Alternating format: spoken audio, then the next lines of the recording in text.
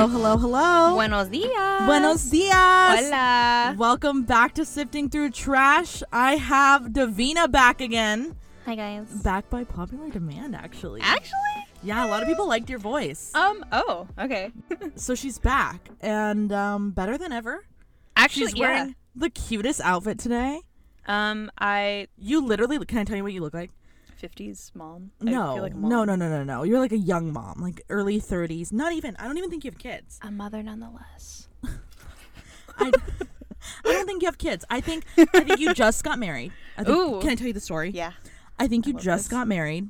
I think your husband, I feel like he doesn't have like a really traditional job. Like I don't feel like he's an accountant.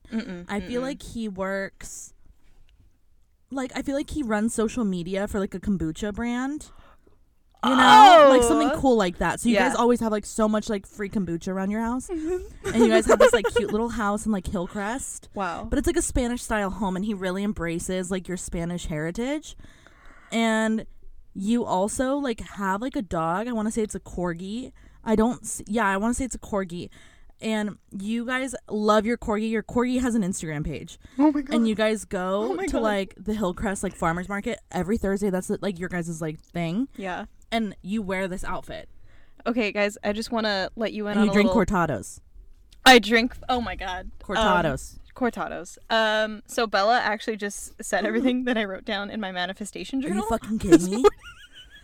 Are you fucking kidding me? Are you fucking kidding me? Because you know what? I am a psychic. Did you know I'm a psychic? I really have... No, listen to me right now. Stop. Oh, no, my don't God. even joke with me because, you know, I've been really working on honing in on my intuition and my claircognizance. Cognizant? Because I'm not clairaudient. I don't hear shit. I'm not fucking Raven. I don't see things. So telepathic. If you tell people that like you hear things, people are like, what? And I'm like, no. Then before you know it, you're admitted. So one thing leads to another. Yeah. So no, I've never been like that kind of person who like hears things. Because you know, like when people do tarot readings and they're like, I just heard the color red. The red might mean something to one of you. You know when they say, I just heard this word. Okay. Yeah. You know, some people hear that. It's almost like an echo. Like in a their download. brain. Yeah. I don't get those. I just know things. It just comes to you. It's just kind of like a thought that just is like it's also there. a really bad mix with my anxiety because sometimes like I know my sister's dead. Oh. And then I have to text her and be like, are you okay? Are you dead? And then she doesn't answer. I'm horrified. Wow. And then I'm like, this deep knowing is either anxiety or I felt my sister die. Maybe she's having like Am a spiritual... No, maybe it's an emotional No, death. I maybe literally... she's growing. I'm still mad because I texted her last night, hello? Because I felt something off. Oh, shit. And she hasn't texted me. Sophia, if you're listening, please blink twice if you're okay. No, she's fine. She just sleeps in a lot. She gets... Well, she's a college gal. Yeah, she's a college gal. She sleeps girl. in. Yeah. But no, I get these like really like intense feelings that something's wrong with certain people. And I have to like reach out to them immediately because I feel like I can't take the risk that I'm wrong. I don't want to validate like the negative aspects of this, but one time Bella did text me, hey, I've just been thinking of you lately. Is everything all right? And everything was not all right, but we like hadn't spoken in probably like a month. A month, yeah. Just because quarantine, pandemic, like nothing was going on. The pandemic. But she just texted me, was like, thank you, Jesus. Like, no, someone's looking out. Whenever I reach out to people, half the time they're like, oh my God, how did you know? I just thought of you. Like, or like, oh, okay. Yesterday I saw a tweet that was like, if you bite into your ice cream, you're a psychopath. And I quoted it. And I said, I send pictures of teeth marks in my ice cream to Molly all the time. And Molly literally texts me and goes, I had just had a dream like that night that you were taunting me and triggering me by eating ice cream, like biting into it. And I woke up to that notification. I thought I was still dreaming. Oh my God. I can't even tell you how okay, so that's you know those TikToks? I love how we haven't even gotten to our talking points yet. You know what? You know those those TikToks where I don't know if are you on spiritual TikTok? I'm not on TikTok at all. I'm actually a 32-year-old wannabe mom stuck in my body. I don't know how to use it. The whole story I just gave you, basically. Basically, that is the life I'm living. I don't know how to use TikTok. I don't get Snapchat. I don't get it. Oh, I don't use Snapchat, but I know you would love TikTok if you gave her a chance. Well, I used it for like a night, and then I was like, God, why is there words everywhere? And now there's Instagram Reels, so I'm kind of saved. Ew. Fuck Instagram Reels. I'm a TikTok hoe. Anyway. I think it's definitely the better one. But I'm on spiritual TikTok. Okay. So I get a lot of like train your intuition like TikToks, and there was one that was like oh my god, it's so fun. I'm so good at them. It's crazy. She's like, she has like her hand over like this thing, and she's like, think of a color, like what color do you think the object is? And I'll be like, and you really just like look at it and you like feel it's so hard to explain, but I'll know. It's always my first guess. Like if I'll just feel yellow. Mm-hmm. I'll know it's yellow. And then she'll lift up her hand and it's like a fucking like yellow pin. So are these just like exercises and like honing and like just trusting your intuition? And she had one where she was like, she had these like cards. I don't remember what it was, but she was just like, think of a number between, and before she could even say, I thought she was gonna say 1 through 9, or she said, I thought she was gonna do like 1 through 10, but she goes, she said 0 through 8, but before she even said like the range, I was like 7. You knew. I said 7. I knew it was 7. Oh my god. It was fucking weird. I just was like 7. And it wasn't like it just pops in. And like I couldn't even think of any other number. Yeah. And I was just like, I know it's 7. Yeah. And I go to the comments and everyone's like, I got it. I thought 7 too. And I was like, what the fuck? Or like when they're like, which item am I going to pick? And they have like the line of like crystals. And like, which one am I going to pick? And then like, they're like really feel on which one the energy is coming off to. Oh my god. And then they'll grab it. And I'm like, what the fuck? There's one with like she does one with a tarot card where she's like, I'm pulling cards. She's like, if you can guess the card I'm gonna pull, like really feel the energy of this deck, like really feel like which one I'm gonna grab. Yeah. And I knew she was gonna pick the devil, and she picked the devil, and I fucking had to close the app for the rest of the day because I was just like, I know I am powerful. We've proved it. You've done your mental work for the day. Like it's like just that. So crazy. And I've noticed it's stronger when I'm vegan. Yeah, we were just talking about that. We were just talking about this. It is stronger when I'm vegan. That's why I really am trying to go back to veganism, because I could manifest things a lot crazier and like crazy fast. Mm-hmm. And also I felt healthier and like I was probably in the best feeling like of my life don't ever. Have animal toxins just sitting in your body. Yeah. No. I honestly feel like the animals, I not to be that bitch, but like when you do take on animals' energy, oh god, I sound like my yoga instructor. She's Dahlia. We met her together at Starbucks. Oh my god, Dahlia, I love you. Te quiero. You are the sweetest. I love Dahlia. She's such a light on my Instagram. I have her blocked from my Instagram story because she doesn't like it when I eat bad things. And I'm so sorry, but she can't stand that I eat charcuterie boards. Really? Oh no. No, she literally eats dandelion leaves and like is like, of course she Bella, does. I want you to be vegan. And I'm like, okay, so you want me to be vegan for different reasons. I want to be vegan so I can have powers. So I can become clairvoyant. I'm like, so I have powers, okay? I'm like, I don't think you get it. I was like, I'm trying to grow my strengths, you know? Okay. Nothing to see here, just a couple of gals. Keep on walking, buddy. This is actually the Today Show. I do kind of feel like morning. So we're doing this in the morning. We just had our little breakfast at Communal. We're sipping on our lattes and cold brew. Yes, I'm on my second latte. I feel alive again. The first one I always chug. The second one is my sipper, as you've seen. Wait, no. Oh, wait. Okay, yeah. So Dahlia. Okay. Veganism. She wants me clearer. to be. Yeah. I just want to be vegan for my powers. Yeah. That's it. I think that's. But I mean, I love animals. No, don't get me wrong. My favorite animal is a pig. My favorite animal has always been a pig. Really I love cute. pigs. Yeah. And I'm obsessed with cows. I love cow print. And I love hearts. I love animals. I love cow. I love cow print. Bacon, so good. Prosciutto, amazing. Say less. No, but really, I'm trying to not do that. Yeah. Because no, she did tell me a long time ago. She was like, when you eat animals, you absorb their energy from when they died. She's like, so you're taking on sadness and you're taking on fear and anxiety and you're taking on all this stress when you consume their body. Yeah, no, I just read a research paper that someone posted on Instagram. But it was linked to like a JSTOR article, yada, yada, yada. Anyways, that when they do kill like the cows and everything, the animal tenses up. They release those stress hormones throughout their body, in their muscles. Mm-hmm. And it gets trapped there because that's the last thing to run through their veins. Yeah. That's, you're like tense. And your you're muscles eating are, it. Exactly. You take that on. Mm-hmm. And so that like, and just to kind of like, drive my point home is that when a breastfeeding mother is really stressed, she releases more cortisol that goes into her breast milk. The baby then is like a more like anxious, like uptight baby because this kid's just getting fucking cortisol from his mom. Yeah. So think about how we get milk from our cows. It works the exact same way. I think veganism is great for so many things. I hate men that look like that. Literally this is like the third time that Belle and I have like stopped mid-sentence just because there's like a man. Like not even sexy men, just like no, just like men just can we, like that goes into our first point. Why do men feel like their opinions matter? Oh yeah. They like really feel like their opinions matter. Story time.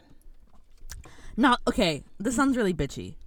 Not that their opinions don't matter, but you know when men just like mansplain and they think that they're offering you such great information, like they think that they're really groundbreaking. Like who told you that everything you have to say is groundbreaking? And it just okay, hold on. I need to get clear. Yeah, she needs to tell a story. Tell a story. Listen, okay, so I was talking to a man for a bit, and he was really cool. We would send each other music back and forth. I loved that. He had great taste in music. So attractive. Like my taste in music, which I think everyone does. I need to follow your Spotify because I feel like you're one of those people who I don't know exactly what your taste in music is, but I have an idea of it. Everything. And I really feel like if I were to go to your Spotify right now, I would find like 15 songs that would like change my life that I've never heard of before. Probably. Like you give me that vibe that you have good taste in music. Thank you. Yeah. That means a lot. Wow. Yeah, no, like I would look at you and be like, oh, she has a bitch in Spotify. A bitch in Spotify. You ever look at somebody and you're like, they have a bitch in Spotify? Yeah, like that guy from Communal? No, not me. Bella, okay. Wait, how do you not have a bitch in spot? You have 500 followers on one playlist. I don't have 500 followers on Instagram. It's my Scorpio because it's not the taste in music. It's because of the way I organize it. I organize it based off astrological feelings. Wow. Yeah, like I have I have Pisces season, which is all my like I emotional, like that one. I listened like to that one. Romantic songs, lovey. Then I have a Scorpio moon playlist that is very like around my Scorpio moon energy, which is like sleuthy, sexy, like bad bitch. Like I'm pissed. Yeah. I'm sad. Croaky. And then I also have my Leo rising playlist, which is like I'm a bad bitch. There's a lot of Beyonce on there. There's Lizzo. There's fucking all this shit on there. And then I have I Didn't Ask to Be Born Latina, which is my Mexican playlist. You know what the joke? I didn't ask to be born Latina, but nomás tuve suerte. You know that? No. You don't know that meme? Oh my god. It's like a joke. I didn't ask to be born Latina, nomás tuve suerte. I just got lucky. So the joke is I didn't ask to be born Latina. Yeah. So that's my Mexican playlist, but I need to work on it though because it's really out of whack right now. And then I have A Year's Time, which is my breakup playlist, which is really good. It's in chronological order of my playlist. That one's amazing. Wow. And then I have Strongest, which is, I think Strongest is all of my, Champagne Mommy is all of my music that I ever added onto one playlist from when Spotify was created. Yeah. When it used to just all be the like way your to library. New York. It was, wow.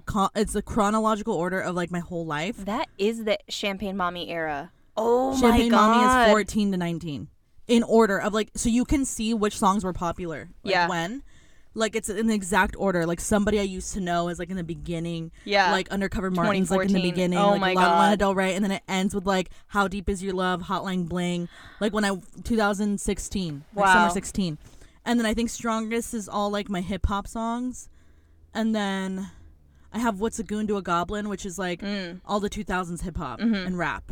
I just love that you can look back on your life through music. I'm just really good at organizing playlists. I don't have good taste in music though. Okay. Well, I don't think so. I'm not notably good at that.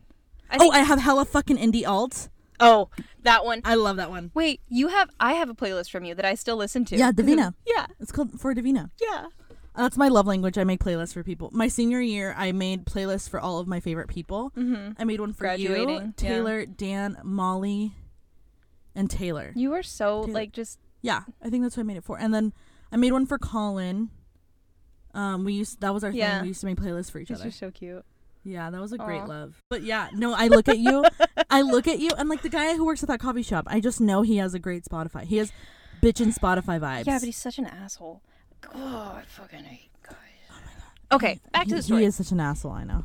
This is, okay, going back. I've fallen in love with him too many times to know he's not an asshole. I fell in and out of love with him. That's how I am every morning when I order my coffee with him. I fall in love with him, and by the time he speaks to me, I'm out of love. Because I look at him and I go, he looks exactly like Eller Coltrane from Boyhood, which you know is my favorite movie of all time for literally up until I saw Lady Bird last year. It was my favorite. I finally, I'm one of those people. I fucking sobbed at Lady Bird. It was me and my mom. Like, it was just so. It was my mom and I. Yeah. That movie was my mom and I. I love Greta Gerwig. When she was just like, do you like me? She's like, I love you. And she's like, no, but do you like, I could cry. That made me emotional. That movie really fucked me so good. I can't watch it because I know I watched that I'm it on just a plane. Like... I watched it on a plane, like on my way to New York for my birthday. And I literally ugly sobbed on the plane, and then I made my sister watch it, and I was like, this is Mom. Yeah. And then Sophia watched it, and I literally watched Booksmart while she was watching Lady Bird next to me, and I watched Sophia break the fuck down, like just break apart, like watching like how they couldn't afford for her to go to college and like going to New York. Like that was literally my story, like leaving and going to New York. Yeah. And like watching my parents fight about, my mom was very like, wow, we're getting really my mom was very like, we can't afford that and you're gonna fuck us up by going. Yeah. And then, but you're also like, I need to pursue my own and my life. mom this literally was life. like, just go to community college. And I was like, no. And my dad was like, go. Even though I knew he couldn't. I was like, he's like, go. And when I went, I just felt this like intense guilt. Yeah. Of like, I'm wasting so much money by being here. And like, I'm not even like 1,000% like happy. Yeah. Because I don't have any friends. I don't like have this like crazy amazing life that I thought I was going to have. You like, it didn't feel like, because it didn't match up to your expectation, it was like, okay, then this isn't worth it. You know, when Lady Bird gets to New York and she's like so excited and she's like kind of naive. Yeah. That was literally me. Yeah. Just and like, it made me so emotional when she calls her mom and leaves the voicemail. Yeah. I was just, and like when she had the letters from her mom and like her mom, oh wait, hold on. Like the one, you know, when like she has the letters from her mom and she's like she kept throwing them away because she didn't think she sounded intelligent enough. Yeah. That's literally my mom because my mom like didn't go to high school. And like my mom, I think, no, between you and I and the podcast, I know my mom has a really big insecurity about her intelligence. Yeah. And that's why she really relies on her looks. And that's why she projects a lot of her vanity on me, where she's like, you need to lose weight. Like the other day, she like pulled me aside and was like, I just want you to be skinny for me. Like I want to see you skinny before I die. What? Yeah. Like at work. She was like, oh my God. She's like, do it for me. She's like, do it for me. Like I want people to, she literally goes, I want people to look at you and just go, wow. People do look at you and just go, wow. Laura's literally the only one who's like, what? I was like, you know, I'm not like, I don't like hate the way I look right now. Yeah. And so I probably like feel the best I have felt in a long time. Yeah. So I was kind of like, just why do you feel the need to project your shit on me? And I had always loved Boyhood. I'm one of those people who once I find something that I love, I stick with it for years. Yeah. You know, like, you know, have you seen that tweet where it's like, people with anxiety watch the same thing over and over again because they know the outcome? Yeah. And it gives them comfort. That was me with Boyhood. You know, I would watch Boyhood like once a month. Yeah. All of high school. I would watch Frances Ha was my movie. Did you ever watch that with Greta Gerwig? And no. It was Adam Driver, Greta Gerwig. Oh my God, I need to watch it now. And it came out probably like 2011. But Greta Gerwig, director of Lady Bird and Little Women. Little Women. I still haven't seen it. Oh, love Little Women. I need to see it. I know. But that's how I was. It was just like, I know the outcome. I relate to this character so much. Like it felt like me, just how like odd and like out of place and like just like weird she felt, but at the same time, and you stick with it because it's like, okay, I identify with this movie. And the it's movie comforting. makes you feel warm. Like, you know, when you get like a feeling from something and it makes you feel like home and you just go over and over. Like that was me with Disneyland. It still is with me with Disneyland. Yeah. And like I have certain foods that I like crave because it makes me feel like home. Certain songs and I'll listen to it over and over and over and over again. And I won't get tired. Yeah. That was me with Boyhood. Yeah. And I think back to the barista. He looks like Eller Coltrane from Boyhood. And the first time I fucking laid eyes on that man at that coffee shop, I went, holy fuck, Eller Coltrane works here. That's crazy. I was like, sir, I watched you grow up. That movie was fucking phenomenal. I can't even talk about it. I have this like really weird thing. You know, I'm a very existential bitch. Yeah. I have a really weird thing with growing up in time periods and the way that Richard Linklater like captured the time period of like Soldier Boy, and he's like on the bike, and then like him like going through like the magazines, like just the background of what you and like are when he living moves in. to like Austin, it just felt like the timeline was so like perfectly captured the times that like he grew up in. Yeah. And it captured the movie. Really is about nothing, really. Yeah. If you watch it, there's no plot. There's like, no plot. He has one love. It's not even about the girl. Yeah. It's not about his relationship with his family. It's just literally the kid's life. And there was something so, I think, comforting about that. And I loved that movie, and that was my if anyone would ask me my favorite movie, without a doubt, it was Boyhood. Well, it just kind of captured that whole like, you know, there really is no means to an end in everything. Like, you're just kind of going through Lady Bird was the same thing. It didn't have an ending. But it captured, like, she talked so much about how she was in love with Sacramento. And she had this, like, huge love. Oh, my God, I can't. I love Lady Bird. I heard this quote the other day. It was from the movie The Last Black Man in San Francisco. You have to watch it. But he's on the Muni, and he's listening to these, like, white women just talk shit about San Francisco, blah, blah, blah, and he's just getting eaten alive by this city. But it's also the city that he grew up in and, like, loves so much. And he turns to these women who are, like, shitting on his hometown, and he just goes, excuse me, you can't hate it unless you love it. So do you love it?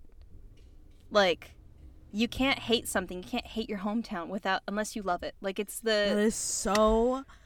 It's the reciprocal emotion. Somebody has asked me to talk about this on the podcast. We grew up in Coronado. Yeah, we did. I hate and love Coronado. Yeah. I hate the way I grew up, and I love the way I grew up. There were things that I think I really wanted to be white. I just want to talk about that. I really wanted to be white. I'm still struggling with that. I literally ask myself sometimes, like, I see tweets where they're like, white passing Latinas, like, fuck you. And I'm like, is that me? And then I realized, no, Bella, I'm fucking brown. People look at me and they're like, oh, she just crossed. Like, you know, but I have such an identity problem in my head. I think I look at like things that I posted on like Facebook, like, and the way I used to talk to my friends in like middle school, it's really disturbing to see now, because I was very like, I don't want to look Mexican. Yeah. Do I look white? Yeah. I was literally like 12 putting fucking white ass makeup on my face with like just muting out my skin. And I did not want to look Mexican. I did not want to I never spoke Spanish in front of like my white friends. And I remember like it was and I took sociology in college, and I wrote a paper on growing up in Coronado. And he was the professor was from San Diego, so he knew the dynamic. Yeah. And he was like, I talked about growing up there and like growing up Mexican, and how like I wouldn't talk in Spanish. Like my mom would call me and say something in Spanish, and I wouldn't respond in Spanish. I'd talk in English. Yeah. Because, and a lot of people don't know this, Spanish is my first language. I didn't know that. You didn't know that? I learned English from Disney Channel. Holy shit. Like Hillary Duff and Raven Simone taught me English. Wow. I'm gonna make that the title of this podcast. Hillary Duff taught me English. How Hillary Duff taught me how to speak English. No, she did. And I think because I went to preschool and kindergarten at a bilingual school, and they didn't really teach us too much like English. Like white kids did go there, but they mainly taught classes in Spanish. Yeah, it was Montessori. Oh, okay, you went one of them. Oh, I almost went there.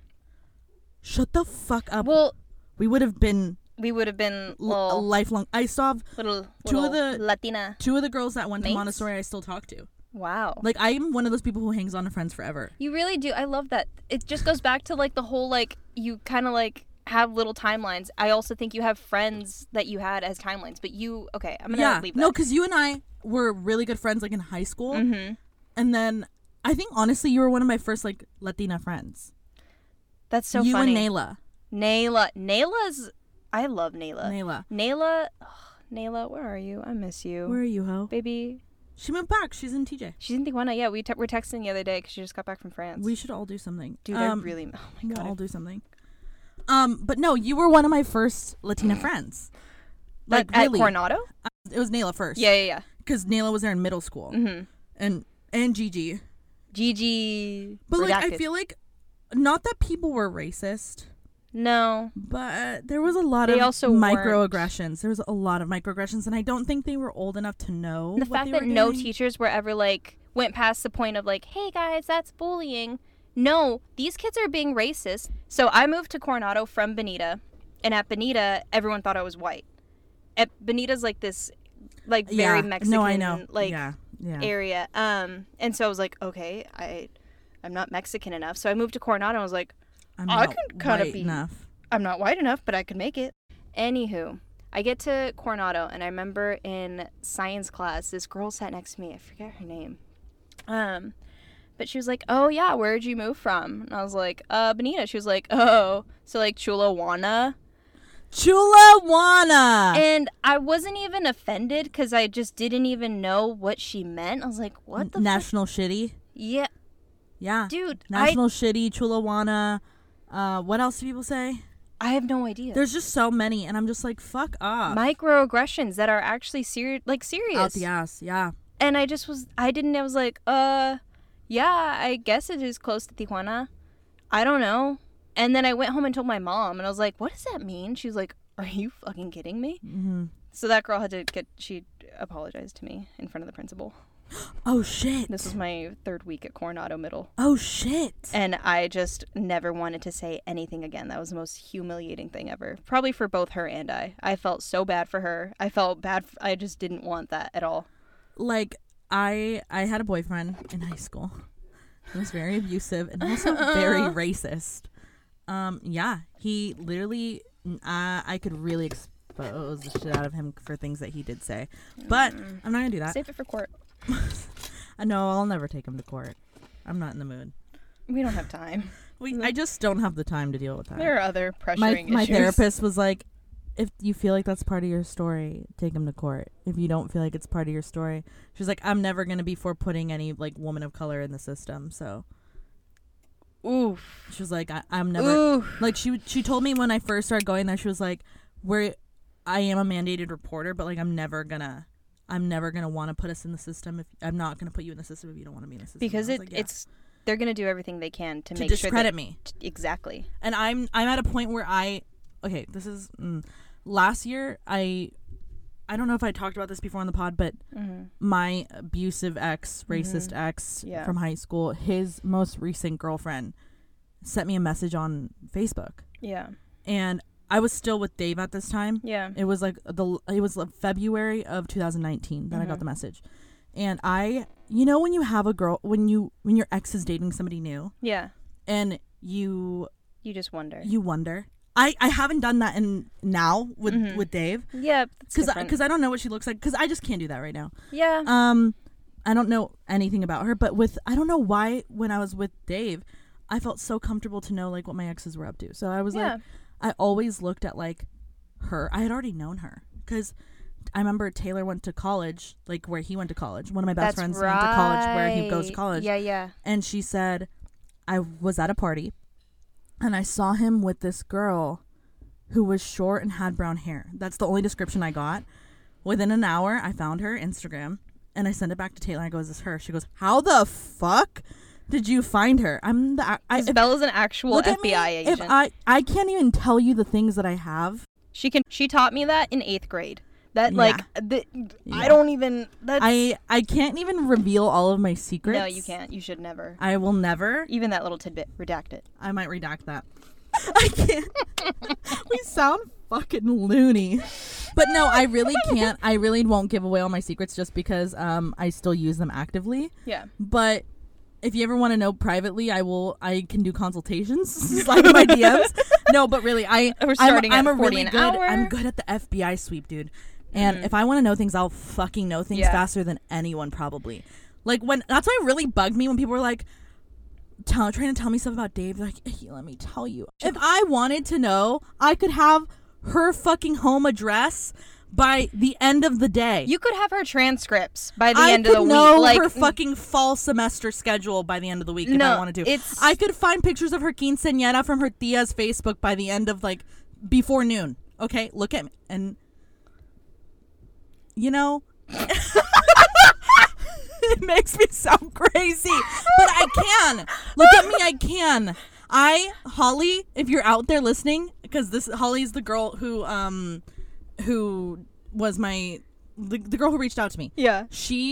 I had already stalked your like food Instagram. Like you had a food Instagram. I had already known. She had like a little foodie Instagram, and I had even stalked the foodie Instagram. I know your favorite pizza place. I know, but I remember I looked at her. Bella's the Liam Neeson of my life. I'm the Liam Neeson of everyone's life. I'm the Latina Liam Neeson. So that should be the title. I'm the Latina Liam Neeson. I remember I stalked her Facebook, and something really bothered me about it. I remember I looked at her, and I looked at Dave at the time, and I said, she's being abused. And I said, I can feel, and I remember I told him, I was like, I know that he doesn't treat her well. And I know, I can see in her eyes that she's soft. And I can see that she's a soft girl who's getting taken advantage of. And I was like, I can see that she's like me. You could see you. I could see that, like, she wasn't, I could tell what he was doing. Like, I knew why he picked her, you know? And this is so, that's, fuck. And it made me sick all the time. And I would have dreams about her. And I don't think I've ever talked about this, but I would have dreams about her. And I would tell Dave, I'd be like, I literally have the best movie plot in my head, by the way, which I will not give up because it is about this. And I really want Mindy Kaling to play me. No, really. We'll talk about that later. But no, I had this like crazy like feeling that I needed to tell her. And like to warn her. And I felt like it was this responsibility that I had, but it wasn't though. And like Dave would always tell me, he'd be like, it's not your responsibility. He's like, even if you look at her and tell her all these things, he's like, there's a chance that he's treating her well, and you're gonna look like a crazy ex-girlfriend. So be it. And he was like, either way, he's gonna do everything to discredit you, and it's not your job. He's like, I know you want to help her, but like that's somebody's relationship, and like what they are portraying is that they're happy, so you can't question their narrative. Yeah. As in, like, and so I left it alone. And I remember I was leaving Spin. And I just had, okay, really weird. I used to have dreams about my like abusive ex all the way through into my last relationship. And I never told Dave, but I would have dreams about him like once a month, every other week, like about him, and it was never bad. And I wrote on my Finsta about like earlier that week I wrote a Finsta post about how like I had just had a dream about my ex and how I don't know what it was, and then all of a sudden I get this like DM. It was a Facebook message. It was like from her. It was, Holly wants to send you a message. And I remember my heart sank. I was like, she knows that I'm dreaming about her boyfriend. But it's not like she's that. She's gonna come after me. Like she knows. I was like, I'm in a happy relationship. I don't mean it that way. Yeah. Like I'm genuinely traumatized. Like help me. Like you know. I think you might feel what I feel right now. I think you might. And then I remember I gave Taylor my Facebook login because you know I have avoidant anxiety. Yeah. So I gave Taylor my Facebook login. I go, I need you to tell me. Like she was not with me. I called her and I made her log in my Facebook to read the message first. Yeah. And she goes, oh, Bella, you need to respond to her, like, right now. She's like, you need to, like, pull over and, like, talk to her right now. Yeah. She's probably really scared. And I pull over. I just got chills. And I read the whole thing, and it literally was, like, her telling me that, like, she basically, like, without saying, you know. Yeah. But she had told me that, like, she had heard from his mom that I went through something very similar with him. And, like, she's like, I just want to reach out to you to know how you got over this trauma and like how like you went through this. And I literally was like, I think about you all the time. I was like, Rupi Kaur has a poem, and it was like oh my god, the first time I read it, I was like, this is about Holly. I love how we went from sexting etiquette to like depacking childhood trauma. Depacking trauma. It says, when you find her, tell her not a day goes by that I do not think of her. That girl who thinks you are everything she asked for. When you bounce her off the walls and she cries, tell her I cry with her too. The sound of drywall crunching into itself as it's beaten with her head also lives in my ears. Tell her to run to me. I've already unscrewed my front door off its frame, opened all the windows inside. There is a warm bath running. She does not need to know your kind of love. I am proof she will get out and find her way back to herself. If I could survive you, so will she. Isn't that crazy? Yeah. That's so spot on. That's way too spot on. I remember I read that and I was like, I had never put that feeling into words of like what I felt for her. Of just like wanting to be an open house for her to just like run to. And I wanted to tell her so badly, you know? And she literally was like, don't blame yourself because like I wouldn't have listened to you. Yeah. Is what she said. I mean, yeah. Who would have, if someone told you when you were in it, like you're not going to hear it until you're ready. And 9 times out of 10, it's not going to be from someone else. It's going to be from like within. It's going to be like your own like, this is enough. You'll know like when you've with had Dave's enough. new love interest. Like, okay. I would never reach out to her and be like, okay? If he could do this to me, he could do it to you, bitch. You know, it's like obviously, but like in their head, they're like, no, not mine. He was a shitty person for you for different reasons. Yeah. It's like, no. Yeah. People are capable of shitty things. And I think you need to look honestly at like the person that you're with and know that like whatever they have done in their past, they are capable of. Like you can't dismiss that. Like I'm not saying that they'll do that to you, but you can't dismiss that they're not capable. You have to be aware of the pain that your person has like inflicted on others. And I don't know how you could be with a person know like the trauma that they have inflicted on others without addressing it or making them work through that. We talked on the phone for like 4 hours and we talked about how he made us both do all of his homework.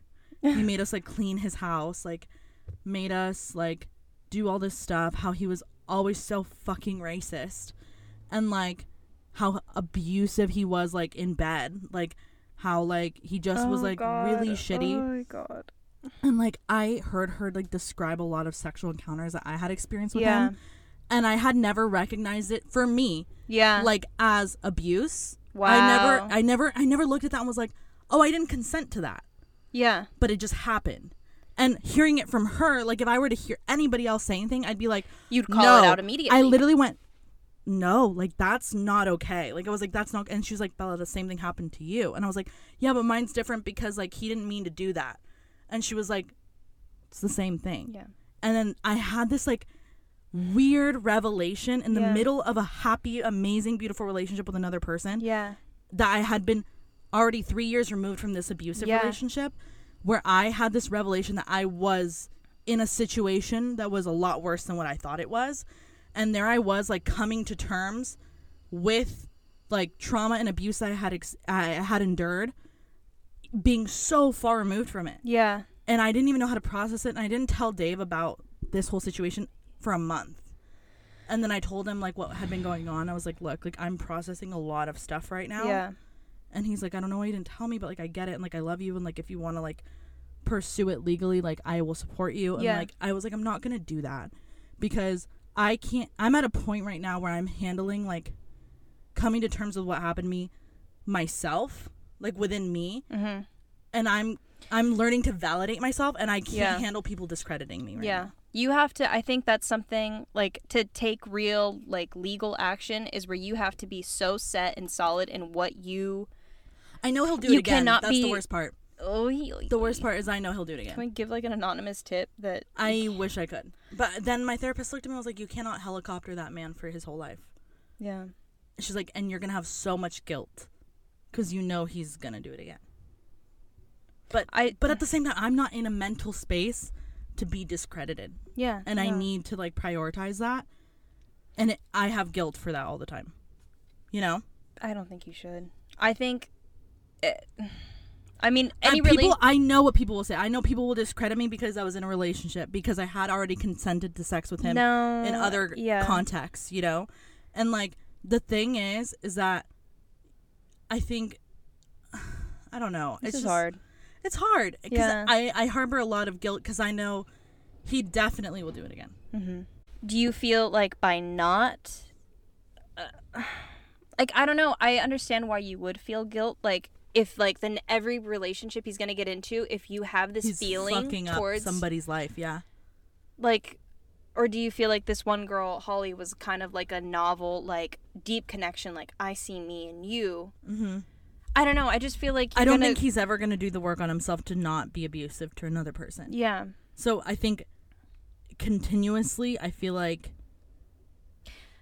it's gonna keep happening. I think it's so important for you to prioritize and yourself and your process with this, because eventually in the long run, maybe not today, maybe not tomorrow, maybe not 10 years down the line, but at some point you're going to be able to reach that space where you can do something about it and you can do it effectively. And why I know for a fact that this had subconsciously been weighing on me was because the second that I really had that connection with Holly and we talked about it and I finally came to terms with what happened and I blocked him on everything and I have completely removed him, I never had a dream about him again.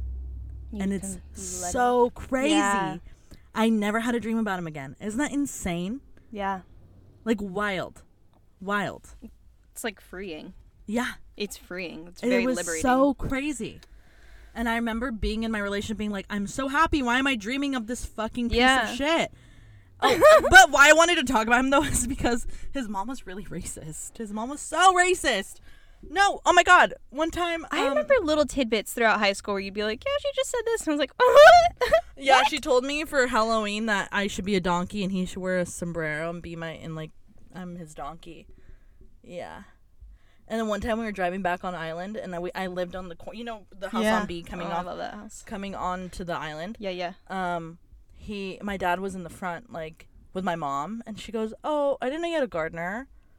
I went, "That's my dad," and she literally thought it was so funny. This bitch was cackling. I'm like, "Get your mom, literally get your mother." That was how can you disrespect someone's fucking family like that? To make the mistake. Not okay. Not okay. But it's not like she said it and was mortified. She said it and thought it was fucking hilarious. No, she asked me to be their live-in housekeeper once. And I know us, because I handle those issues the same way, where I just go, huh? You just have this overwhelming sense of what? You can't even get angry. My whole, you just growing up in this community, was people say something racist and they don't know that they're being fucking shitty towards you. Yeah. And you just kind of don't even know what to say. You're just I get this all the time at work. People all the time try to speak to me in Spanish. Why? Because I fucking look bean when you look at me. I'm speaking to you in English and they are only responding to me in Spanish. And I'm like, for why? So I play dumb and I don't know Spanish and I go, ma'am, what is your husband saying? I don't know what the fuck he's saying. I'm like, oh, I'm sorry, what was that? What was that, Roger? What was that? Oh, you want a napkin. I don't know what servietta is. You want a napkin? Oh, okay, gotcha. Cool. Roger that. No, literally, I do that to people all the time. This man fucking kept trying me. He's like, where are you from? What part of Mexico? I'm from fucking Chula Vista, you dipshit. Fuck. People. No, growing up in this fucking town, and I love Coronado. Let me can I? Yeah. Okay, this is very controversial, but I loved my growing up. Yeah. You were there for one of my best times of my life where I was, don't get me wrong, I was fucking depressed and being abused and fucking struggling with an eating disorder and really bad anxiety and just being awful with myself. But I had the best time. It was fucking awesome. You and I have the best memories. Oh my God. Of being on my roof, of going to the beach, sitting at Panera, splitting a bread bowl for hours. Special moments that I don't think most kids will ever. Thank you. I don't think many people will know what it's like to PE class would just go to the beach. Our PE, on Wednesdays, on block days, we just walk to the beach and we'd take long walks in the sand. The fact that we could, I don't know who I was with. My friend Michelle, she went to, I think, I don't know where she went to high school, but she went to school in Spring Valley. Yeah. And she told me, she's like, I think, and we were sitting at Starbucks on Island, and she goes, I think it's so cool how kids can just come here after school on their bikes. She was like, where I grew up, you couldn't do that. Yeah. And I didn't even think about that. I was like, I don't know why in my head I'm like, everyone after school you could just ride your bike somewhere, walk somewhere. But a lot of places things aren't accessible by foot like that, and I feel it was so cool because our parents, in a sense, could kind of be they could let go. Let go a little. Where are we going to go in, this 2-mile radius? We, yeah. The bad shit I got up to was not bad shit. Ever. It was so... Yeah. And, okay, I also want to say that this isn't coming from, a place of privilege where it's oh, yeah, I got this. Honestly, going to Coronado totally opened up what I viewed as an opportunity. In Bonita, going to middle school in Bonita, everyone there and I don't think there's anything wrong with this, but they're kind of just stuck in like, this is my hometown. Mm-hmm. These are my friends. And I think to a certain extent that also happens in Coronado. Yeah. But I hate to say it, but like the financial state of how rich people were, like kind of like, oh, you can travel for like for fun? Like you don't have to, like, I can just do this? You're going to go to college with no fucking stress? What? Like it just opened up what I will say though, and this is I understand my privilege here. We were like pushed to go to college. Yeah. Like there was a lot of pressure to go to college. Yeah. Like a 4-year. I struggled with that a lot. But I struggled with that a lot, and I told my sister when she was at that point, I said, you have to understand that a lot of your friends can't afford to do that with no loans, and it's going to be no problem for them. That's not our story. And don't feel pressure to get a loan. I'm still paying for my fucking loan for 1 semester. Yeah. In New York. Yeah. And it's, let me tell you, it's still at $18,000. Oh my God. I took it out for $30,000. It's still at $18,000. I told my sister, I was like, your situation is going to be very different than your friends. Mm-hmm. Don't feel pressure. Because you're going to make a lifelong mistake in the financial decision. Trying to match with your friends. To someone else's story that literally is not yours. Has no correlation to you. Like, apples to oranges. I'm like, I promise you, no one cares once you graduate where you went to college. Nobody cares. I don't remember anything. No. Who went where. And no. It just doesn't matter. And, like, I think when you're in it, you're like, oh, my God, what shirt am I going to wear to fucking college t-shirt day? You know? Like, I need something immediately. But, like, it's just, like, you feel so much pressure, I think. And, like, I think we are blessed because education was really prioritized for us. And I feel like a lot of other schools, they don't really encourage them to do that. And it's not that other schools, like, from what I've seen with my other friends who went to high school in other places, it's not that they don't encourage you. They genuinely don't think you can do it. And so they won't waste their time. I've heard so many stories like that. I'm like, that's so crazy. Like, and then when I talk to, like, people, like, who were brown that went to Coronado, we weren't really pushed as much as other kids. No. You know? No, like, you weren't. My sister was like, oh, no, my counselor, same counselor that I had, was like, yeah, I wouldn't really apply there. Or, like, no, I don't think you should do that. Or, like, no. And my sister was like, weird, because you told my friend with the same GPA who's white to do that. Yeah. And, like, that school is just... Okay, do you remember senior year when things got a little racial for the first time ever? Yeah. Redacted. With that one girl story. Yeah, we had one of our friends who was black, and she wrote her experience in Coronado. I love a lot of things about the way we grew up. I love a lot of our childhood and our growing up, and, like... our high school experience is really fun. Yeah. I will admit that. And, like, our school was really small. So, like, I love that, like, we all knew each other. And, like, it was very personal. I love that. But in the same sense, people didn't like her. And I'm going to say this right now. People didn't like her because she was an outspoken black woman. Do you remember the backlash that came from everyone? People called her so much fucking victim. Like, yeah. And I'm like, you would fucking say that because you fucking feel attacked by this fucking Chris. You know? Like, if you feel attacked by what she said, fucking look at yourself. What did you do to make her experience like this? You know? Yeah. Like, what? And then when we had that meeting with the principal, do you remember that? Were you there? Mm-mm. Okay. Redacted. What our friend had to say in, like, the like, what she wrote about her experience of being black in Coronado. Yeah. I think it opened up a dialogue where, like, people who were not white at that school were like, you need to hear my experience. Yeah. To be very honest, that school did nothing about it. They're still doing nothing about it. They still do nothing. That fucking football teacher said the N-word, and he said it to a whole group of young boys. You don't, like, the fact that teacher is still working there, and they sent him to a little fucking boot camp. Yeah. To fucking sensitivity training. The fact that he was still able to teach students after that is bewildering to me. And, like, we had, like, that talk about, like, the dress code and how it was really fucking backwards as shit. And I was like, because I remember it was because I didn't wear a bra. Yeah. And there was nothing in the fucking that school says you have to wear a bra. And they kept trying to regulate that shit. And she was like, you can't. If I don't want to wear a bra, I don't have to fucking wear a bra. And then everyone went to school with no fucking bra. I remember senior year, and nobody was wearing a fucking bra. Not at all. And you know what? I'm sorry if my nipples make you fucking uncomfortable. But you know what makes me uncomfortable? Underwire. So fuck off. So, you know what's worse than looking at nipples? Wire digging into your rib cage 9 hours a day. So guess what? Fuck off. No, and like, our principal at that time was just, this specific teacher did this with a lot of certain kids because he felt like he was really good at making certain kids feel stupid. Really? Yeah. I never had him.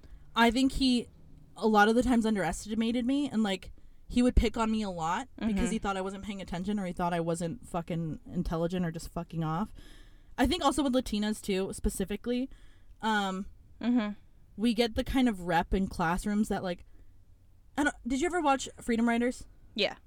You know, like that, like, Latina that's, like, never paying attention, fucking popping her bubble gum, like, fucking around. Yeah. I feel like we get that rep. And I think some teachers do feel that way about, like, women of color in classrooms. Where they're like, they don't really take it seriously.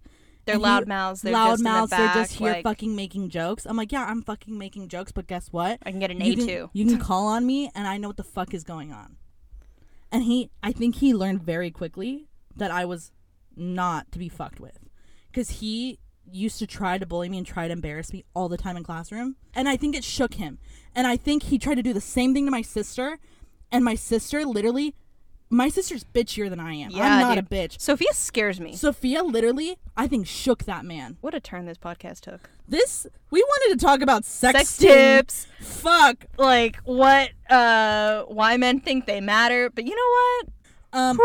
Really quick though, I do want to talk about like my body image as a Latina. Because you are Latina too. Soy yo. I also don't really feel comfortable using the word Latina because I'm Mexican. I'm not Latina because I feel like that's an umbrella term that white people gave brown people.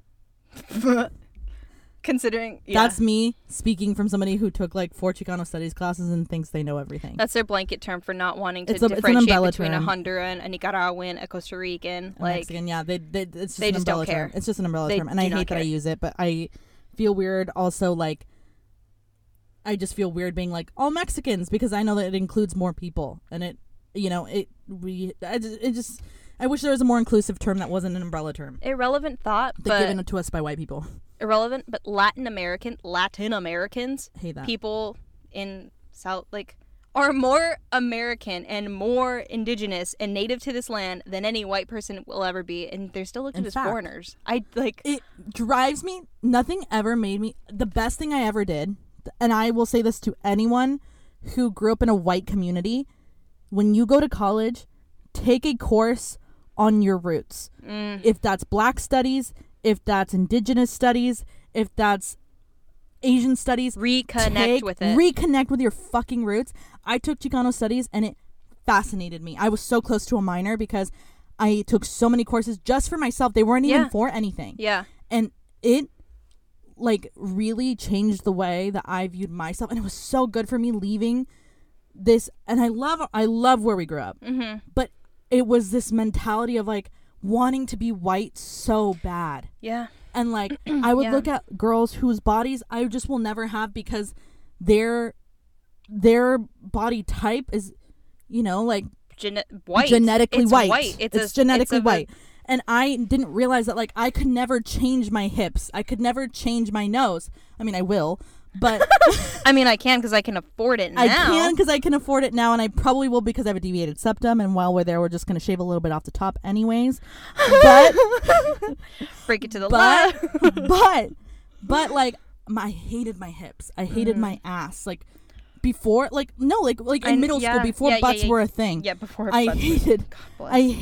Like I was one of the first girls to have boobs. Like in 2nd grade, I had fucking puffy little nips.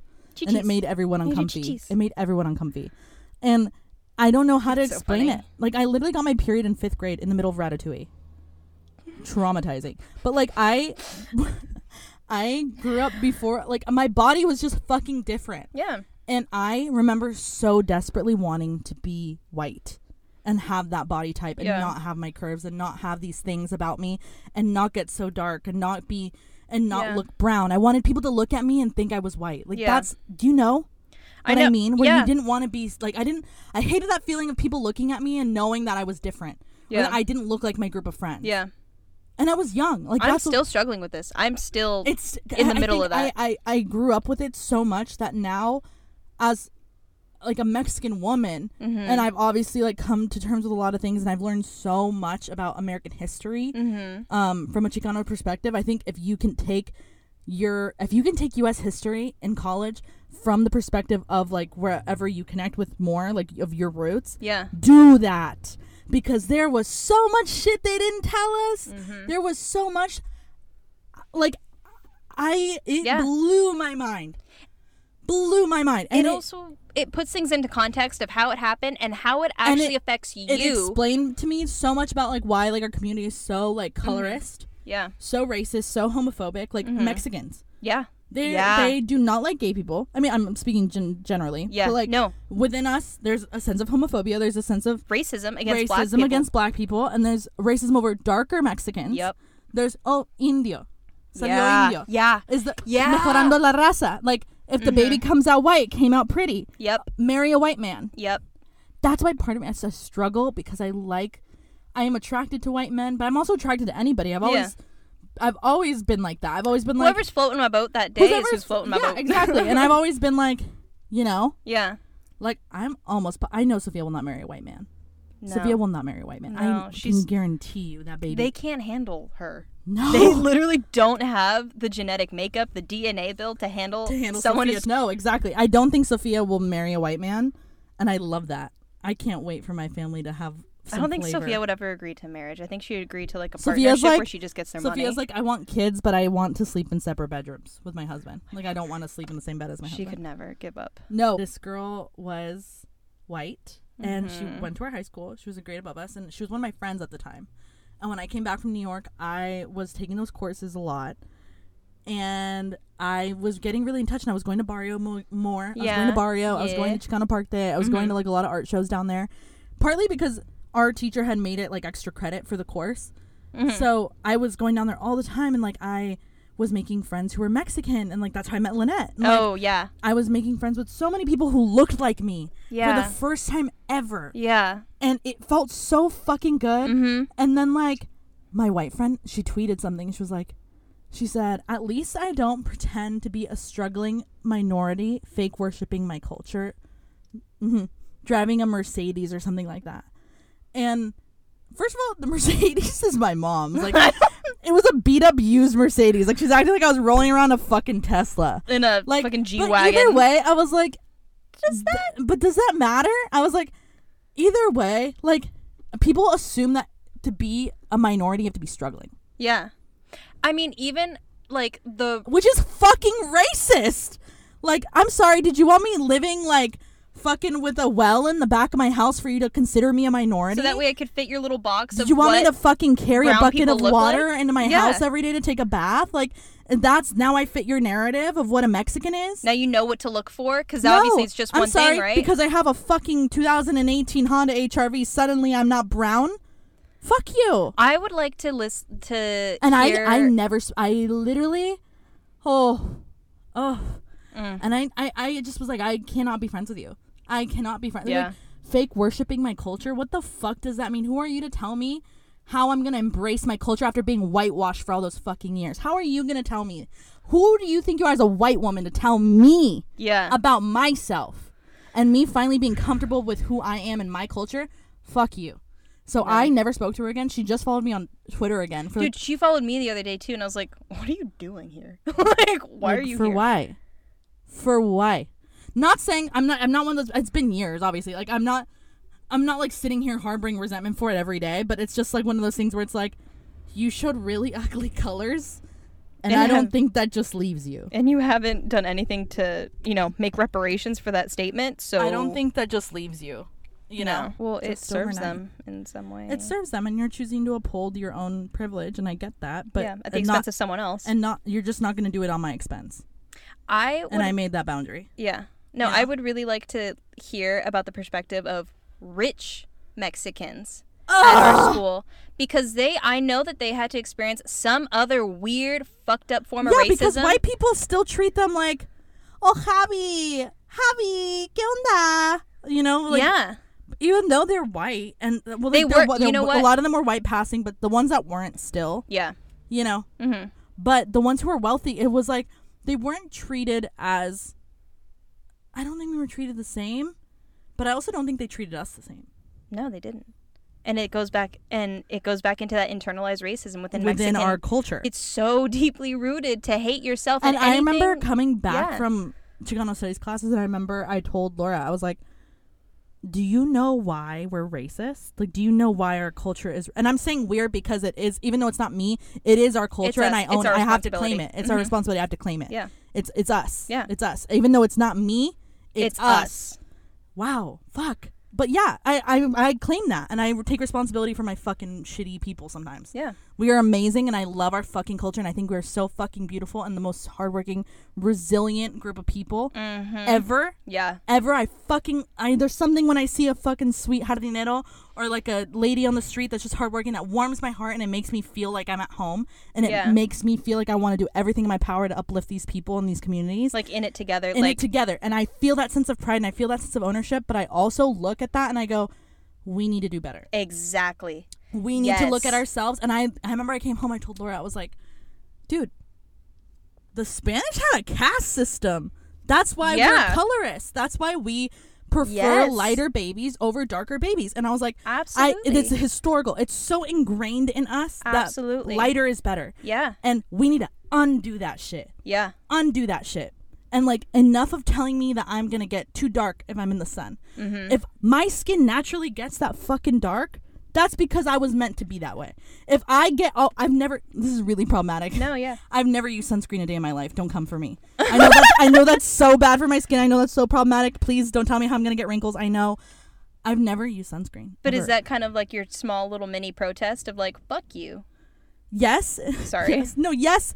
But like, even when I was little, I hated it. Yeah. And I would get so dark. And my parents would like be like scared that I was gonna literally like my skin was gonna melt off because it was like so like crispy. It doesn't melt. I was like, go away. Like crispy. Yeah. But it was just like, and I looked significantly darker than both my parents. Like in little baby pictures. Like Jerry's pretty dark though. Jerry is very dark. Jerry's from Tijuana. Yeah, I was gonna say. And my mom is from Guadalajara. Yeah. So, but my mom's mom was very light, and she was very like stay light. Yeah.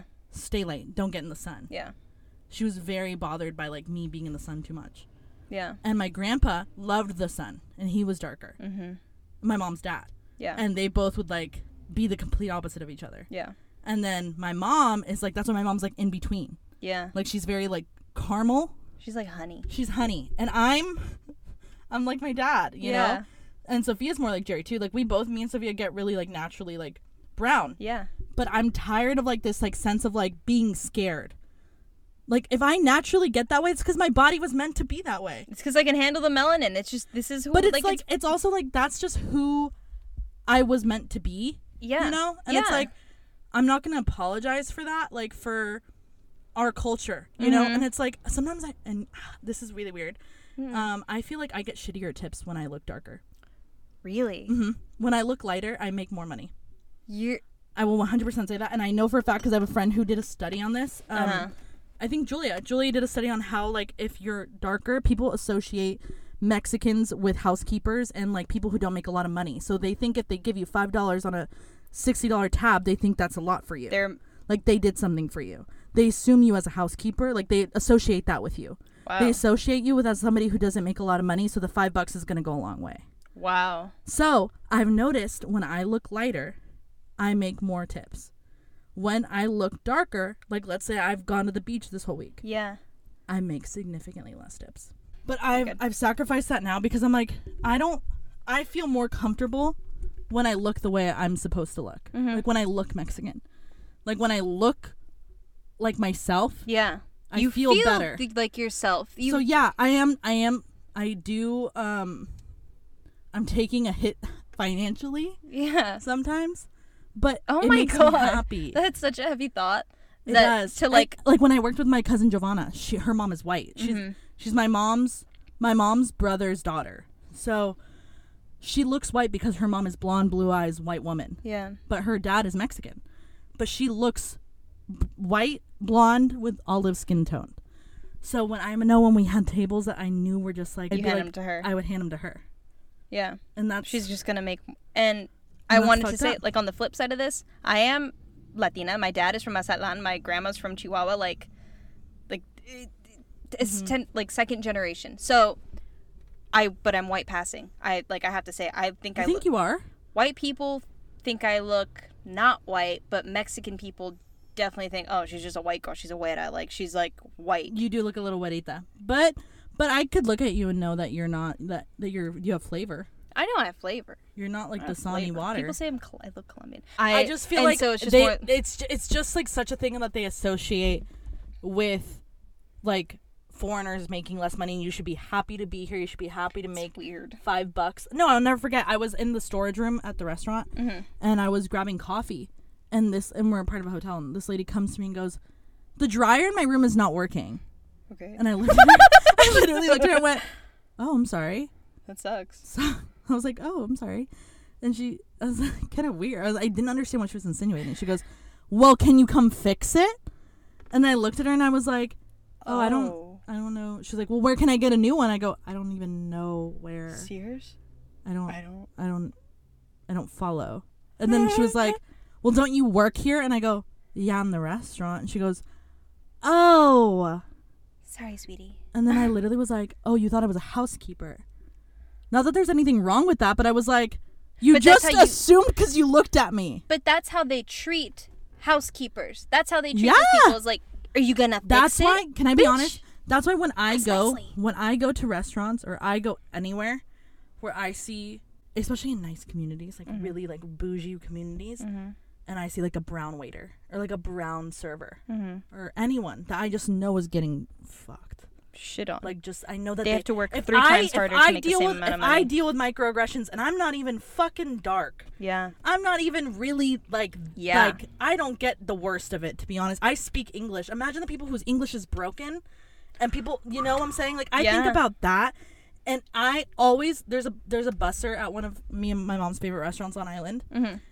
And he's a sweet little man. He looks just like my dad. And I always have this like warm place in my heart for little men who are like in their 60s, like working their ass off, like in these service industry jobs because they don't retire. They're gonna work forever, and that breaks my heart. Yeah. And it reminds me so much of my dad, and it just like breaks me. And I always slide them a 20 or like a 40. The guy at the place that me and my mom went to, I gave him $40 last time. He never wants to take it, and every time he tells me I'm an angel, and I was like, look at me. You're an angel. I love you. And his name's Fernando. I love Fernando. Wait. No. Fernando at Buena Forchetta. Oh my God, sorry. If you ever see Fernando at Buena Forchetta, slide him with 40. Say Bella sent you. No, but like I remember I would go to this really nice restaurant with my ex in Disneyland, and all the servers were white. And there was this like all the busters were Mexican. They were the ones. They were the ones cleaning the tables, fucking. Actually, and all the servers would come to the table and be like, "So you'd like the onion soup, okay?" And then your bottle of champagne will be right out. Like, they don't do any of the dirty work. Yeah. But the Mexicans are the ones fucking cleaning the tables, fucking doing all that stuff.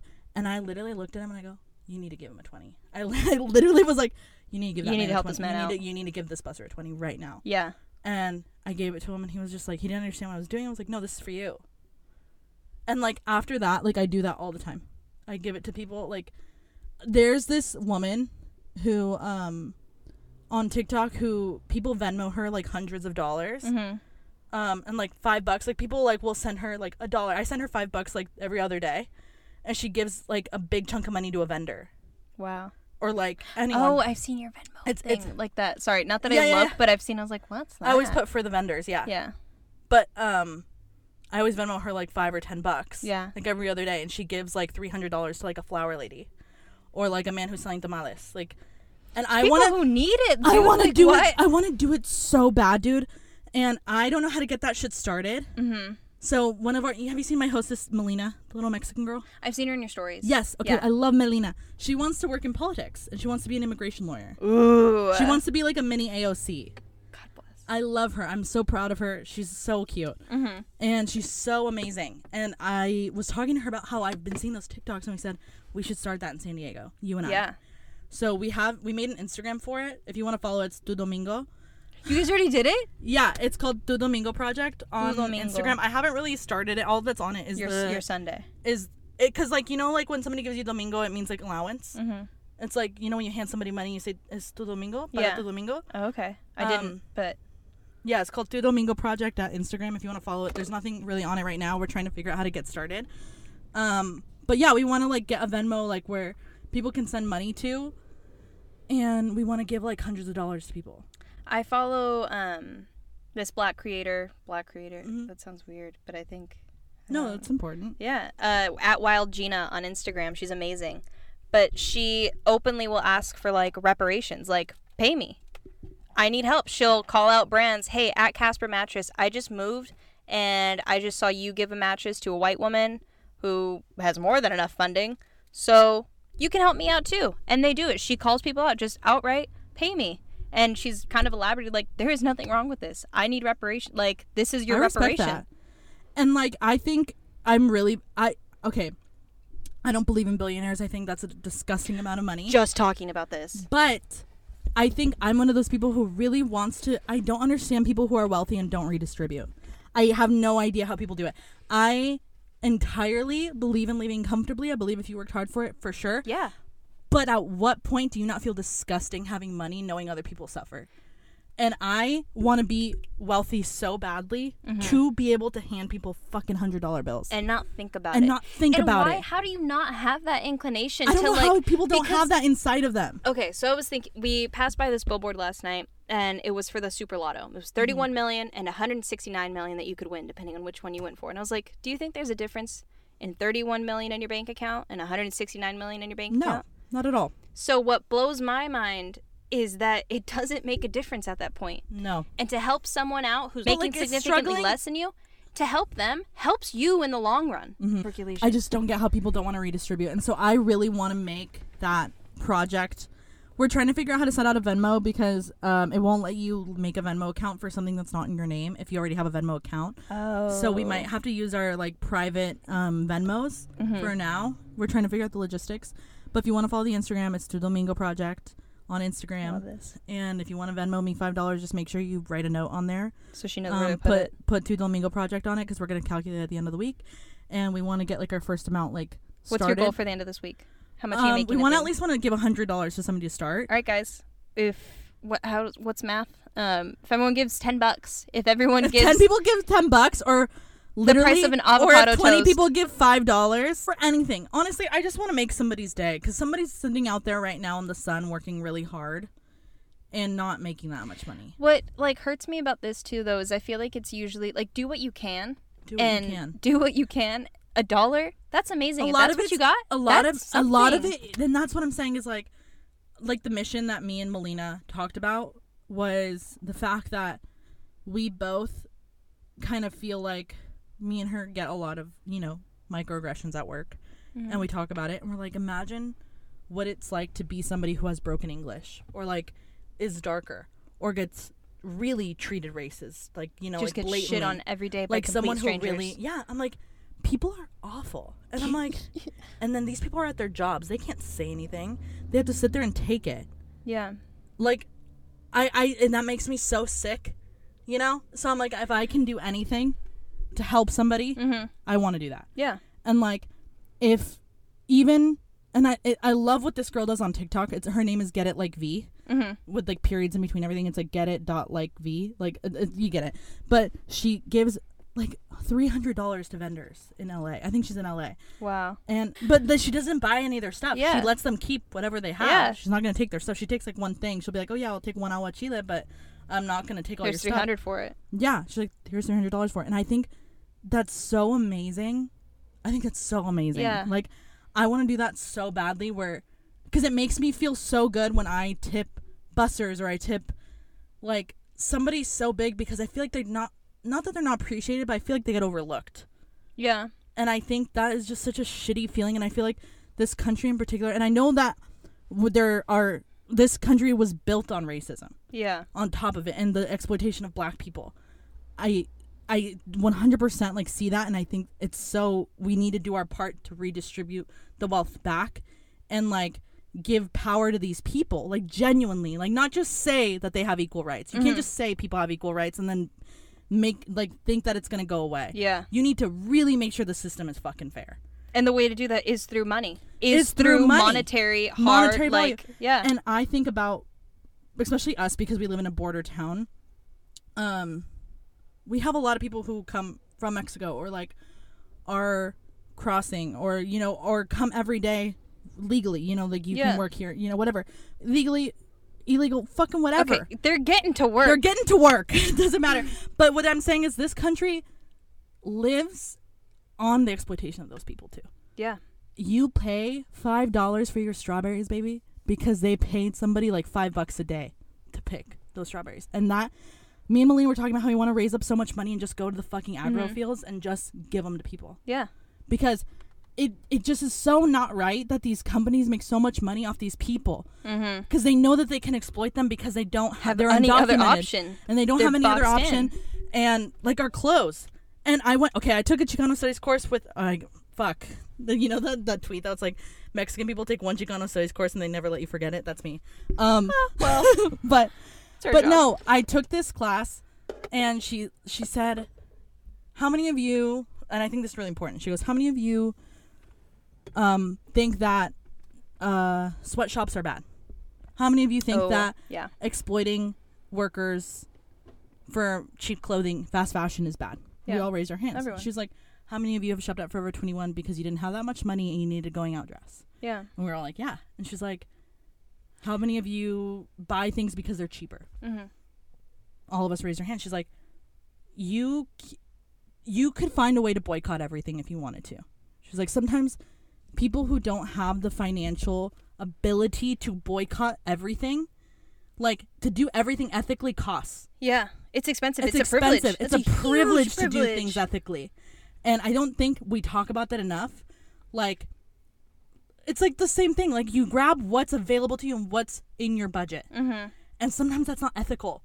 And you can feel shitty about it. And you can boycott. You would have to boycott so many things to be ethical. Everything. And she talked about, she's like, I learned to pick the things that matter to me the most. Yeah. She's like, do I try to stay away from fast fashion? Yes. Do I agree that sometimes I don't have money? Yeah. And I just need a fucking t-shirt to wear to work? Yeah. She's like, do I feel guilty about it? Yes. She's like, I do my part elsewhere. I donate elsewhere. When I have money, I donate elsewhere. I give my time to like organizations elsewhere. I protest for causes elsewhere. Yeah. Like if I do one bad thing by purchasing something that in the moment, it's what I had available to me and it's not ethical. I make an effort to do something elsewhere for other communities. Yeah. With my time or elsewhere. And like pick your battles. That changed the way I viewed, and I'm not a gatekeeper. Thing is, I think the best way to preach is just to do. Shut your fucking mouth and do it. The best way to preach is just to do. Sorry, we got a little heated there. We had to take a little air break. Both physically and emotionally heated. Yeah. It was like a sweat lodge in here. I think that was a great way to talk about our growing up experience in a white community. Yeah. And where we stand now as two Mexican women in our 20s and still struggling with the identity issues that we had growing up, but you know, now we're working through it. We're doing the work, and I appreciate that. So this has been a good bit. We wanted to talk about so many other things, but we ended up getting very caught up. We got caught. I love you so much. Thank you for coming. Follow the podcast at Sifting Through Trash on Spotify so you get notified when I post a new episode, because I love it when you listen. And also follow the podcast on Instagram at Sifting Through Trash. And Davina, do you want to plug your Instagram? I would like to plug a nice little nonprofit called Tu Domingo Project. Oh, yes. Oh, my God, of course. What are you doing? Yes. We kind of are just waiting for our first round of donations so we can give the money out. And then I think once we'll be able to get started. Be the first one. My Venmo. Hold on. Actually, beat me to it. Me and Melina are the ones doing it. So if you want to, we're going to end up having to take the donations through our own personal Venmos. Not the ideal. We wanted to get one set up just for this. But make sure, if you do donate, please write on the notes that it's for the Tu Domingo Project, please. My Venmo is at Bella Fufella, Fu with 2 O's, and then an H at the end of Fella. And then I will put it in the description. It'd probably be easier. But yeah, you can Venmo either one of us $1 or $5, whatever. We're trying to get it started so we can, help some people out during this fucking shitty time to be working.